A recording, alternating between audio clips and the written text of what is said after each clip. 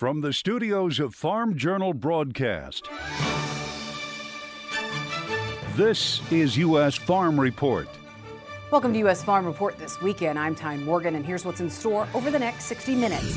The crisis in Ukraine is turning to fears about a food crisis for developing countries, and now the Biden administration is stepping in to help. That's as we show you what it's like right now to farm on the front lines in Ukraine. It's been unfortunate for all of us. Basically, everything has shut down, and we aren't working now. Light is vital for plants to grow, but can it be a key in destroying weeds? Weather extremes, from flooding to being buried under snow, North Dakota farmers are snowed in just as they are getting ready to plant. We actually had our drill hooked up, ready to go seed on Monday before this snowstorm hit. And in John's world, wind energy woes.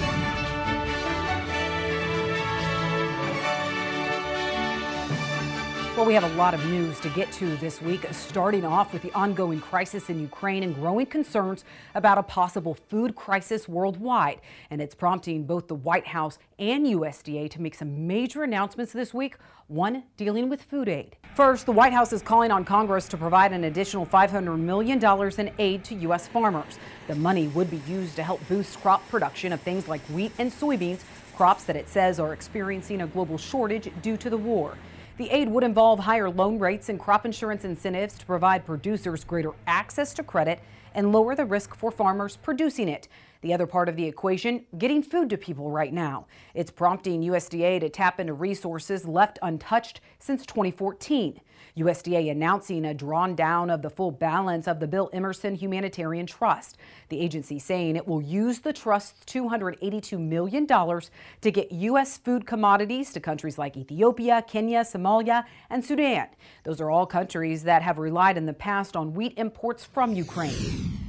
Well, the beef industry taking center stage in Washington this week as two hearings were held, both in the House Ag Committee as well as the Senate Ag Committee. In the Senate, legislators debated the Cattle Price Discovery and Transparency Act of 2022, as well as the Meat and Poultry Special Investigator Act of 2022. Now, under the Price Discovery Act, which has bipartisan support, there would be a requirement for minimum purchase levels by packers. It would also establish up to 7 regions where minimum levels of fed cattle buys must be made through approved pricing. But as we have reported, a recent Texas A&M study found the latest version of the bill would cost producers even more than an earlier estimate of $112 million over 5 years. And it says the mandate would have regional disparities. The costs to cattle producers are not all borne equally. Some regions will be more heavily impacted than others. Nearly 90% of the economic cost of this bill are estimated to be borne by farmers in Kansas, Southern Plains, including Texas, Oklahoma, and New Mexico. A fair market value is what a willing seller will pay and what a willing buyer will take for it. The part we always forget is when they're not under duress. Well, name me a person now that's selling cattle in this complex we have now that's not under duress. And it was leaders from the 4 big meat packing companies across the U.S. that were also in the hot seat this week. Lawmakers heard from producers, including the president of the National Cattlemen's Beef Association. Then it was the meat packers' turn, with representatives trying to get the company leaders to explain what's going on with prices, packer margins, as well as issues in the industry. Now imagine waking up every single day and knowing that the cattle that you've birthed, fed, and raised are not going to make you any money because there isn't enough room in the rig system for the small cattle farmer to make a buck. The share of the retail dollar, the complete disconnect from the farmer to the grocer, is what's bankrupting the farmers and ranchers. Then it was the meat packers' turn, with representatives trying to get the company leaders to explain what's going on with prices, packer margins, as well as issues in the industry. We acknowledge that the rising price of many goods, including food, poses significant challenges for consumers worldwide. The price for meat is not immune to the global factors that are causing inflation.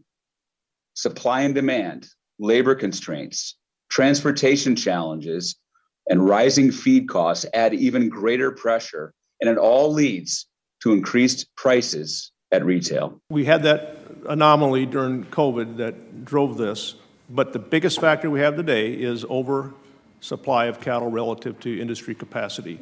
But that's changing, and we're already seeing it change.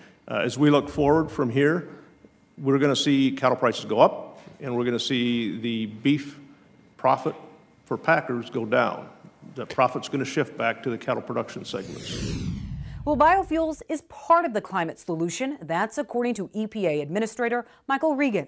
AgriTalk's Chip Flory speaking to Regan this week, asking him about the renewable fuel standard and a plan by EPA to deny all pending small refinery exemptions.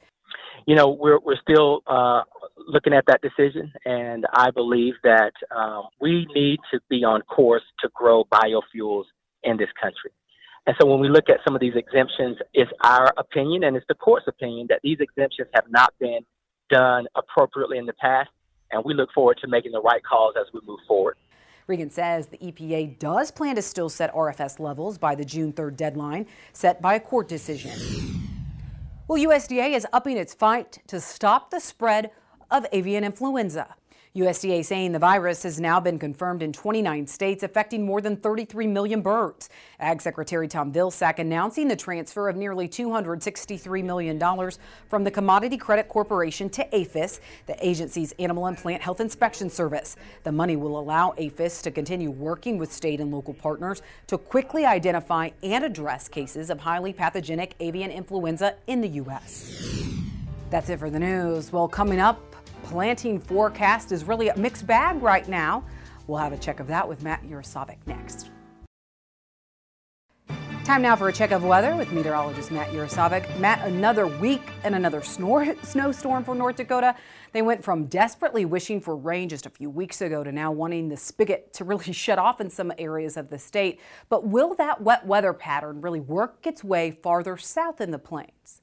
Yeah, Tyne, it is going to work its way farther to the south, but we do want to start with that drought monitor, a new drought monitor coming out this past Thursday showing we got some improvements there in parts of the northern plains there, especially in the Dakotas. We've seen a lot of improvement after not one, but two winter storms over the past couple of weeks. Now they really want that to shut off for just a little bit, and hopefully all that snow melts nice and slow so we don't have any flooding concerns up in that area. But down to the south, places like Texas to Oklahoma, western parts of Kansas, and even New Mexico, very, very dry. We've got extreme to exceptional drought conditions that are persisting there, and even back in places like the San Joaquin Valley where we really need that rainfall. We've seen the mountain snow, but we need a lot more, and unfortunately it looks like it's going to stay pretty dry through the southwest as we head through this week.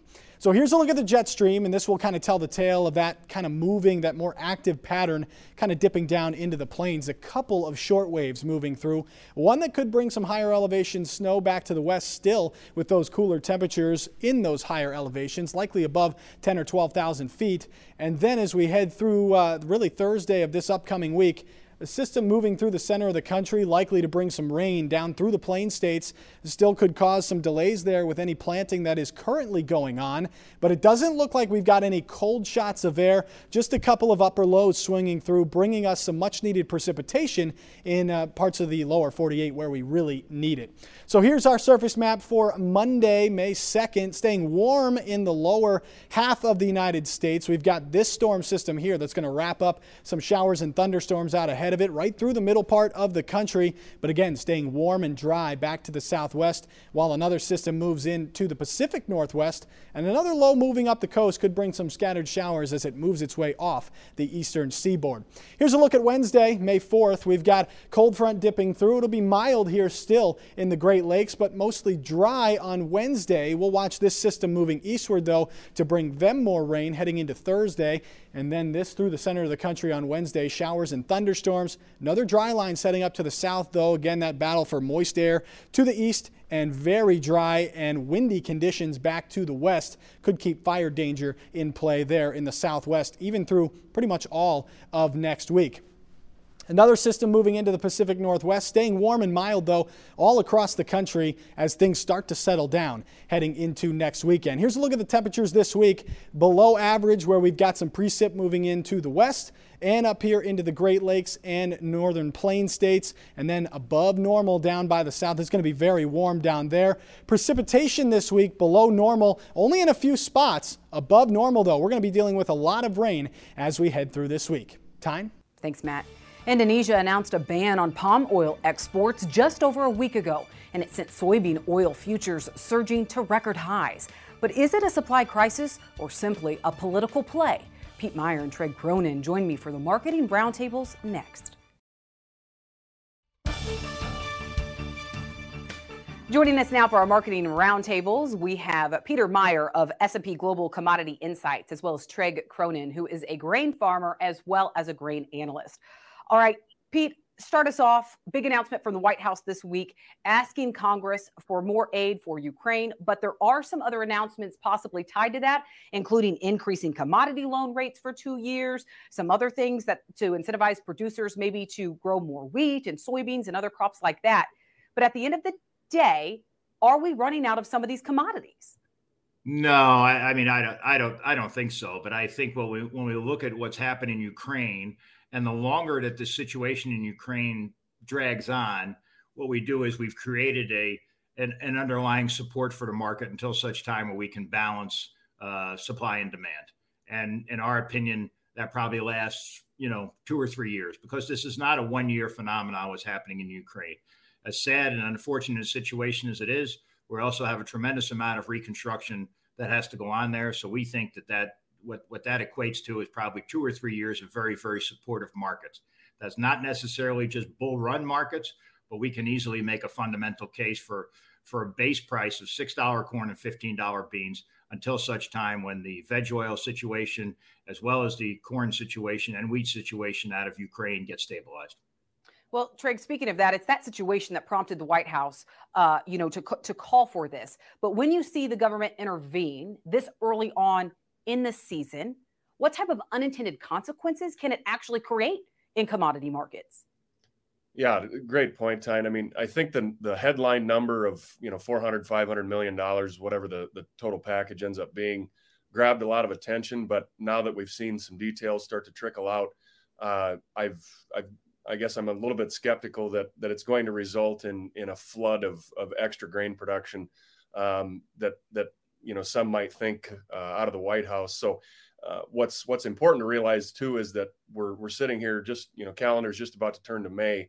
So there's limited things that farmers can do at this stage, and so much is weather dependent. To really ramp up production to the degree that many think is necessary. So of the details I've seen, I think that the impact is in terms of increased production is going to be somewhat limited. And to Pete's point, I think that this is the market's doing its job of incentivizing additional production. I don't know that these measures from the White House are going to do anything that the board prices are not doing on their own. So and any time, as you kind of suggested, we get a big government program thrown out, the unintended consequences piece of it probably is going to play more so than the additional bushels that we might be able to count on. Well, one thing I would add, Tyne, is that when you throw money, you can't fight inflation by printing more money. And when you throw money at the farmer, I mean, the unintended consequences, in my opinion, would be continued high input prices. I mean, the seed guys did not participate in this rally because they set their prices in the fall. You start throwing more money at the farmer or at the ag sector, certainly your prices for inputs are not going down. Well, at the same time, Treg mentioned that really farmers are incentivized to plant this year when you look at prices. So prevent plant may not even be in the picture for some of those areas that are getting moisture. When you look back over history, and in these years where North Dakota doesn't really get in the field until the middle of May, we've had several over the last 20 years. And in those years, we've seen 800,000 to 2 million acres of prevent plant pretty commonly. But I think that this year, there have been some rule changes with RMA with regard to haying and grazing. And the board prices, they're higher than they've ever been, at this stage of the spring. And so every incentive is there to plant. And so whether that happens a week from now or it happens in the middle of June, I don't think we're going to have a lot of fallow acres in North Dakota. But the patterns, there's no question between the snowfall the last couple of weeks and the rain that we're getting in the Dakotas today and this weekend. We're several weeks out from a lot of progress in North Dakota specifically. So I think you could see a big shift there from spring wheat to corn. If it gets later than that, corn to soybeans. If it gets later than that, then maybe we're soybeans into sunflowers. But there are options yet, but spring wheat could be the big loser here. All right, we need to take a quick break, and then we have a lot more to talk about when we come back. Well, EPA Administrator talked to Chip Flory earlier this week about biofuels' role in climate initiatives from the White House. But wind energy is also a focus for the administration, and it's creating some wind energy woes. Here's John Phipps. Opponents of wind energy may be encouraged by the financial difficulties of that industry. For the first time in several years, wind-generated electricity costs are rising after years of being driven lower by new technology and competition. Wind giants like Vestas, GE, and Siemens are facing losses as they struggle with several simultaneous and familiar issues. Beginning in 2010, the build-out of wind farms looked to be on a solid track, and with the economics of wind turbines promising, many countries started lowering their subsidies. They're starting to feel that now. At the same time, new research and much more operating data help designers push turbine size, efficiency, and productivity to new levels. Thanks to much larger machines, wind turbines need not seek the highest wind speed areas, as newer turbines produce with less than 10-mile-an-hour breezes. These advances did not come cheaply, however, and manufacturers kept pushing the envelope to build ever larger machines. The breakdown of the supply chain devastated turbine production just as this push was starting. At the same time, China's new emphasis on infrastructure has leaders looking inward to supply the construction of new wind farms within China, decreasing their exports of crucial components. Meanwhile, in the U.S. and to a lesser extent elsewhere, the permitting process has made planning new capacity more expensive and time-consuming. This is another huge advantage for the Chinese, where no local or regional permission or even opinions matter. Like their extensive high-speed rail system, engineers just determine the best route, and that's where it gets built. A planned wind farm in my area was essentially scuttled by remarkably stringent siting regulations, for example. For fossil fuel fans and investors, especially coal, this may seem like good news, but the slowdown in renewable energy development suggests higher oil and coal prices. Meanwhile, greenhouse gas emission goals get pushed farther and farther into the future. This promises a financial collision with the enormous numbers of companies and governments that have loudly committed to zero emissions.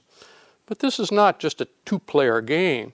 The economics of solar, a massive rollout of electric vehicles, and differing outlooks for specific fuels like natural gas and oil promise investor headaches and forecaster frustrations. Thank you, John. Well, when we come back, Machinery Pete, he has Tractor Tales this weekend. Your next piece of equipment is on MachineryPete.com. Search equipment from dealerships across the country to find what you're looking for. Only on MachineryPete.com.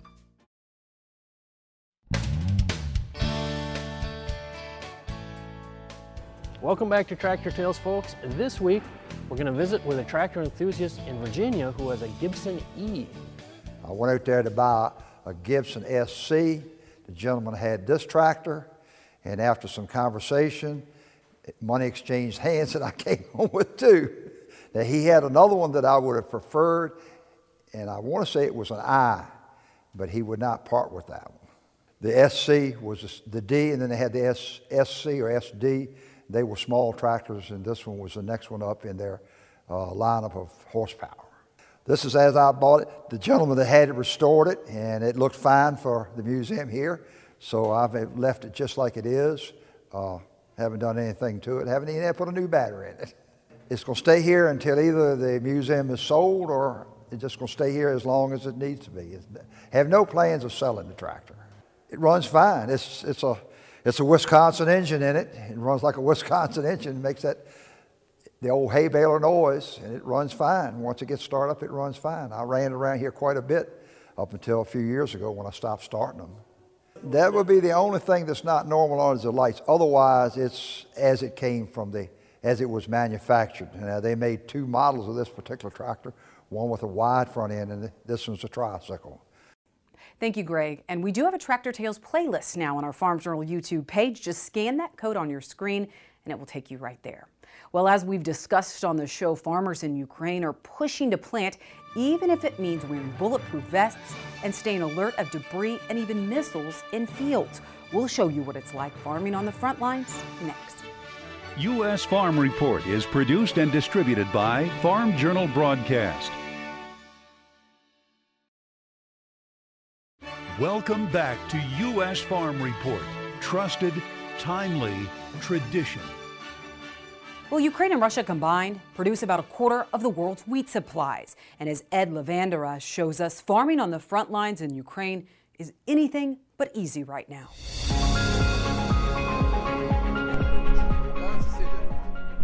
Serhiy Yaichuk runs a one-man dairy operation.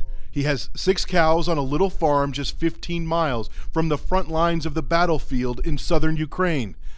But neither Russian soldiers or falling rockets have stopped the 49-year-old from tending to his work.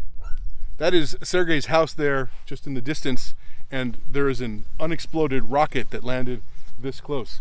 Landed here about a week ago. Did you hear that rocket land? Everything happened before my eyes. The explosions erupted all around him when this strike hit. Russian rockets often target his village of 500 people. We were covered with dust, just dust and shrapnel all the way here. I fell to the ground, crawling, not feeling my legs or arms. It was scary. For those who have not gone through this, you would not believe it. Sergei keeps one eye on his herd and the other eye on the war. So these are Sergei's 6 dairy cows, and if you notice, he has them spread out. He wants to separate them so they don't all get killed in one strike. He must keep the cows alive. This is the life of a farmer in Ukraine. Maxim Krivenko and his family grow the traditional Ukrainian crops of wheat and sunflower on these lush, wide-open fields near the village of Yavkine. But the war has upended his business. It's been unfortunate for all of us. Basically, everything has shut down, and we aren't working now. Maxim says the cost of fuel and grain seeds have skyrocketed. It's difficult to find parts to repair farm machinery. He's supposed to plant this year's wheat crop in the coming weeks, but if the fighting returns to this land, it won't happen. So this is the storage area where they keep their sunflower seeds, but they haven't been able to sell it because of the war. Maxim is also stuck with an entire season's sunflower seed harvest. It just sits in this storage space. Will this war kill your business? It's already killed it. We have stockpiled our wheat production and our sunflowers, but we aren't able to sell them. So I would say it is the beginning of the end. Ukraine is considered the world's breadbasket, along with Russia, producing 30% of the world's wheat exports. The United Nations says this war is creating a food production crisis not seen since World War II. Thousands of Ukrainian farmers now find themselves on the front lines of this war, and their growing fields of wheat and sunflower have been turned into debris fields for missiles and rockets and other explosives. The wreckage of recent battles still sit in the farm fields. The body of a Russian soldier is buried next to this ammunition supply truck. Farm or fight is the choice facing frontline farmers. Serhiy Yaichuk has already faced this life and death decision. When the Russians invaded this village last month, Serhiy joined the fight. He was shot in the shoulder. Oh, wow. If the Russians come back, do you want to fight again? What else can we do? I'll take my pitchfork and go fight. I will defend my village until the end. When the war returns, the harvest will have to wait. Well, Pete Meyer and Drake Cronin already talked about the wider impact on global grain supplies, but we'll get into the discussion even more when we come back. It's time to sign up for the 2022 United Pork Americas Conference in Orlando, Florida. Register today at UnitedPorkAmericas.com and join us September 7th through the 9th.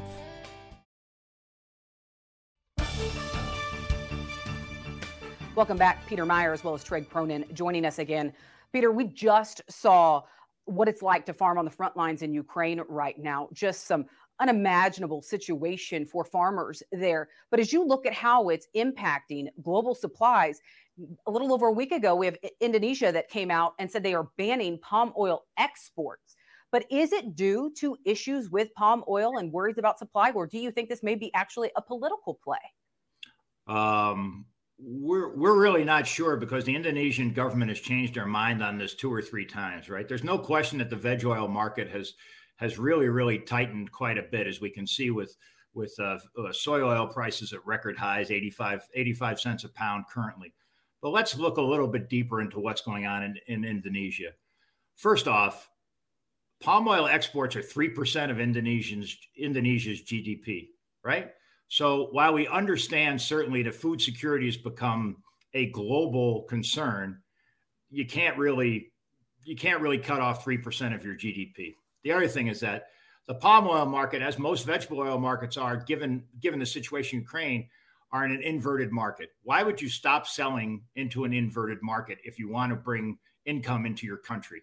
This may be a political ploy to raise export tariffs, to be able to disseminate the funds amongst people that aren't doing too well in the country. We certainly understand that. But regarding stopping the palm oil harvest at the moment, you just can't do that. So in other words, the fruit keeps coming in. It keeps coming in. If you stop harvest, it damages the trees. And the fruit also has a finite amount of time where it can sit without being crushed. So this is a situation that, and I don't mean to put a pun in here, but this is a situation that's very fluid. The government seems to change their mind every few weeks. We've seen 3 or 4 changes on this, and just stopping it and being able to store it, or if not stopping the harvest, being able to store the product just seems impossible to us. Well, Trey, after that announcement came out over a week ago, and then again, we saw more news this week. We had soy oil, go to record high levels. We saw corn prices hit a 10-year high. I mean, we are continuing to see this fuel in this commodity market. And at this point, do you think there is enough with weather issues and other concerns around the world that fuel will continue short term?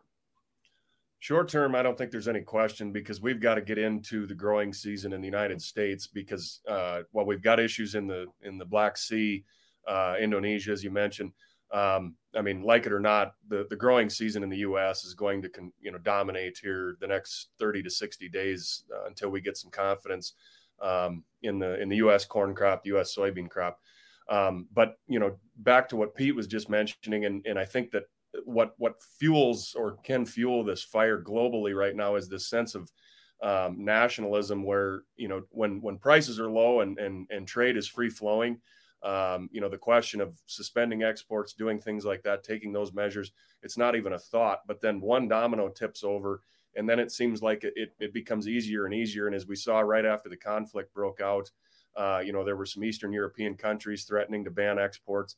Now you've got Indonesia, and it becomes that much easier to do that. But what many don't see is short term, they might think they're making the right move domestically, but globally, it's going to be a much bigger problem. If everybody starts restricting exports, banning exports, it just exacerbates the problem. And so I hope that cooler heads do prevail, especially as Pete just mentioned, when the economic incentive is there to just export as much as possible. But when you throw issues like that in, when you have to have weather premium for the U.S., I hate to say it, but it's difficult to see why we'd have a material setback here in the short term, barring some unforeseen financial collapse outside of the grain market's control. Pete, speaking of that, there's a lot of moving parts globally right now. But here in the U.S., as we shift our focus to domestic production, what type of yield do we need to hit in order to be comfortable with supplies? Or how far below trend line do you think that really traders get very nervous about U.S. supplies as well? Wow. You saved the easy question for me, huh? That's a very tough question. I mean, I know the USDA's trend line is let's just talk about corn, for instance, 181.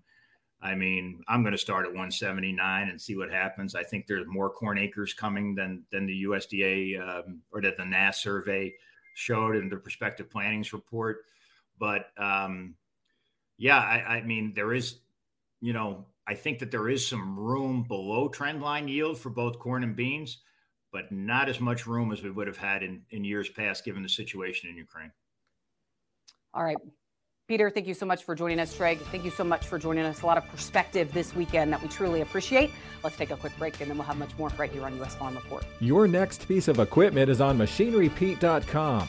Search equipment from dealerships across the country to find what you're looking for. Only on MachineryPete.com.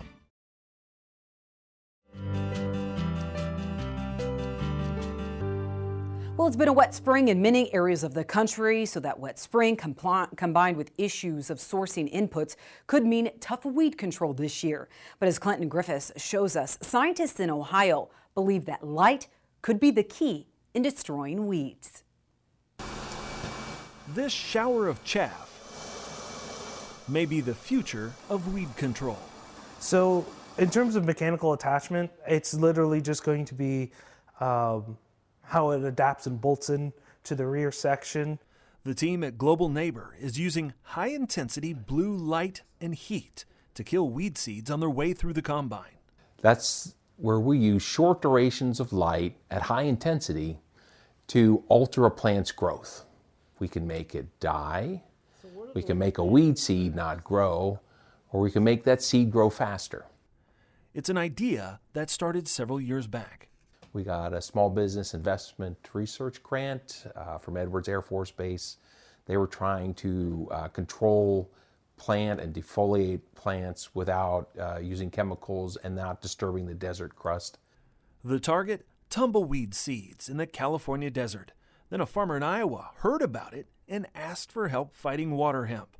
I think if you could kill those, you could probably kill my seeds as well. We found if we warm the seed up to a certain temperature and then flood it with blue light, we can damage the cells that control the reticle growth, and then therefore that seed won't become a plant. The team went to work creating a system that bolts onto the combine, destroying weed seeds on their way out the back.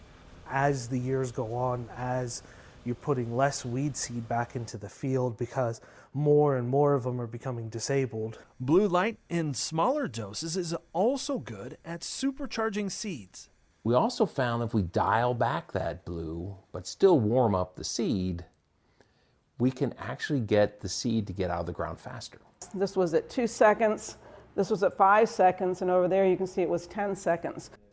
And they're even looking at ways to build a system to replace chemicals for cover crop burn down. As you can see, there was some damage done to the 2-second crop, but by the time you get to the 10-second treatment, you can see that the ryegrass is dead. I'm amazed. It's so exciting. And the thing was, you could see that it was having a bad day right away, because what was happening is it melts. Right idea, using a blue light that one day soon may save farmers a little green during the growing season. Thanks, Clinton. Well, as John discussed last week, the jump in land prices, well, it's also creating a long list of concerns, and it's spilling over into the cash rent debate. Customer support is next. Owners, renters, and the future.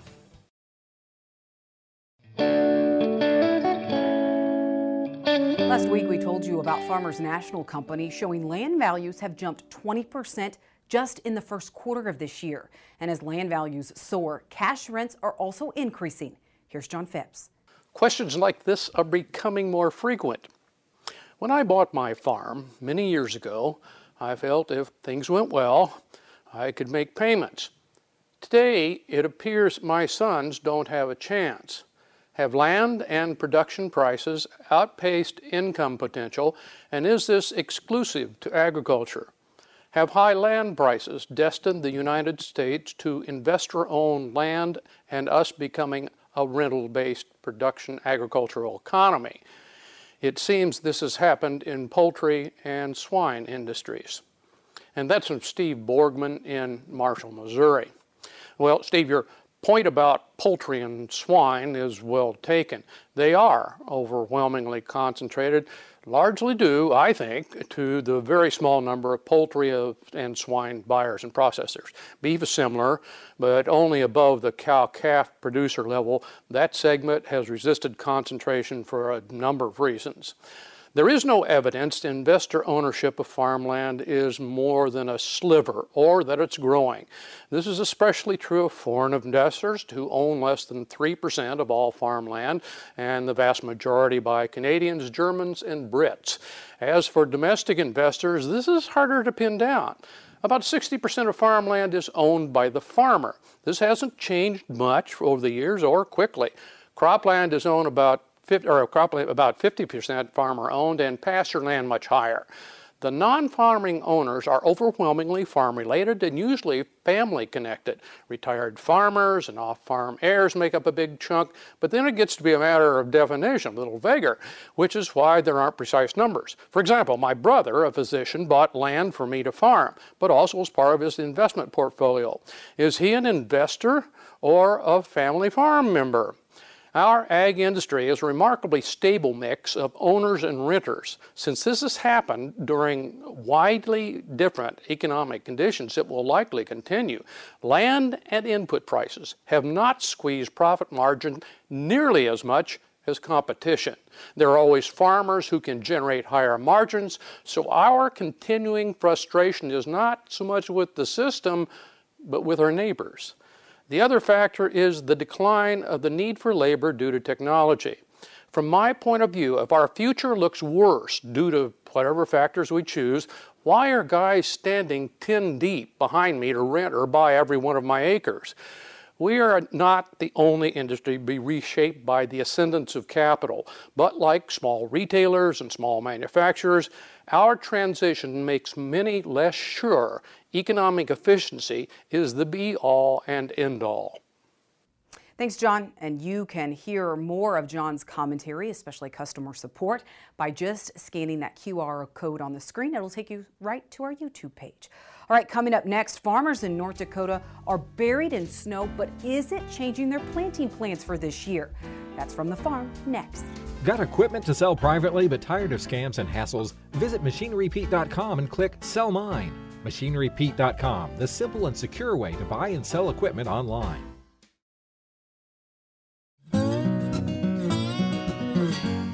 Well, for farmers in North Dakota right now, spring planting seems like a long way away. That's as major winter storms have barreled across the state, and now farmers and planters are snowed in. From devastating floods in eastern North Dakota to snow piling up farther west, April has created two extremes. Well, the weather's been a little bit strange. A state battling widespread drought last spring has seen a 180-degree turnaround just recently. That's as planting was just about to start. We were looking at a really early spring. In fact, we actually had our drill hooked up, ready to go seed on Monday before this snowstorm hit. Paul Thomas farms in north central North Dakota, where the week before Easter, the ground seemed primed to plant.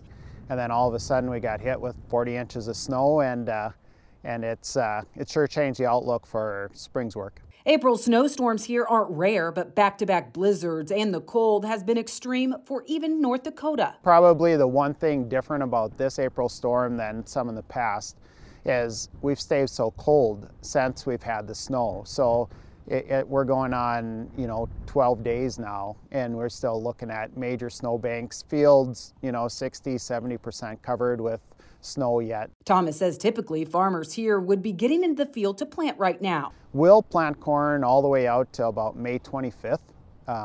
That's kind of our drop dead date. We try and get it all in by May 10th to May 15th. And even with the window closing, he says he's not switching his planting plans just yet. Our plans for planting and seeding our small grains, we're still, going to stay with the same crop mix. We'll see as how long this takes to see when it warms up. And his biggest concern right now is when and how all of this snow melts off. Our biggest concern is melting it off And then hopefully, you know, there's this situation where you have a perfect melt, where you have those 45, 50 degree days where you're moving some snow, you give it time to soak in, that it all doesn't run off. But if the area sees a big temperature swing, he knows there's some areas that may not be able to plant. And if we would happen to get one of those really warm days, you know, we'd see a lot of this snow just running off and filling up our potholes, filling up some areas that we typically farm, that we're not going to be able to farm those areas. Even with all the concerns, it's moisture that's sprouting optimism about what harvest could bring. The moisture, although it presents a lot of challenges for us, it certainly gives us that hope of a lot of opportunity for a good crop as well. Well, Thomas says last spring drought was the top concern, and things didn't improve throughout the summer, with grain production in his area cut by at least half due to the extreme dryness. Well, that snow made it brutal also for ranchers who were in the middle of calving season the past couple weeks. Next weekend on U.S. Farm Report, we'll introduce you to a ranch family who battled the blizzard with grit and grace. It's a story you won't want to miss during Beef Month. Well, that does it for U.S. Farm Report this weekend. Thank you so much for watching. And be sure to join us again next weekend as we work to build on our tradition. Have a great weekend, everyone. U.S. Farm Report is produced and distributed by Farm Journal Broadcast.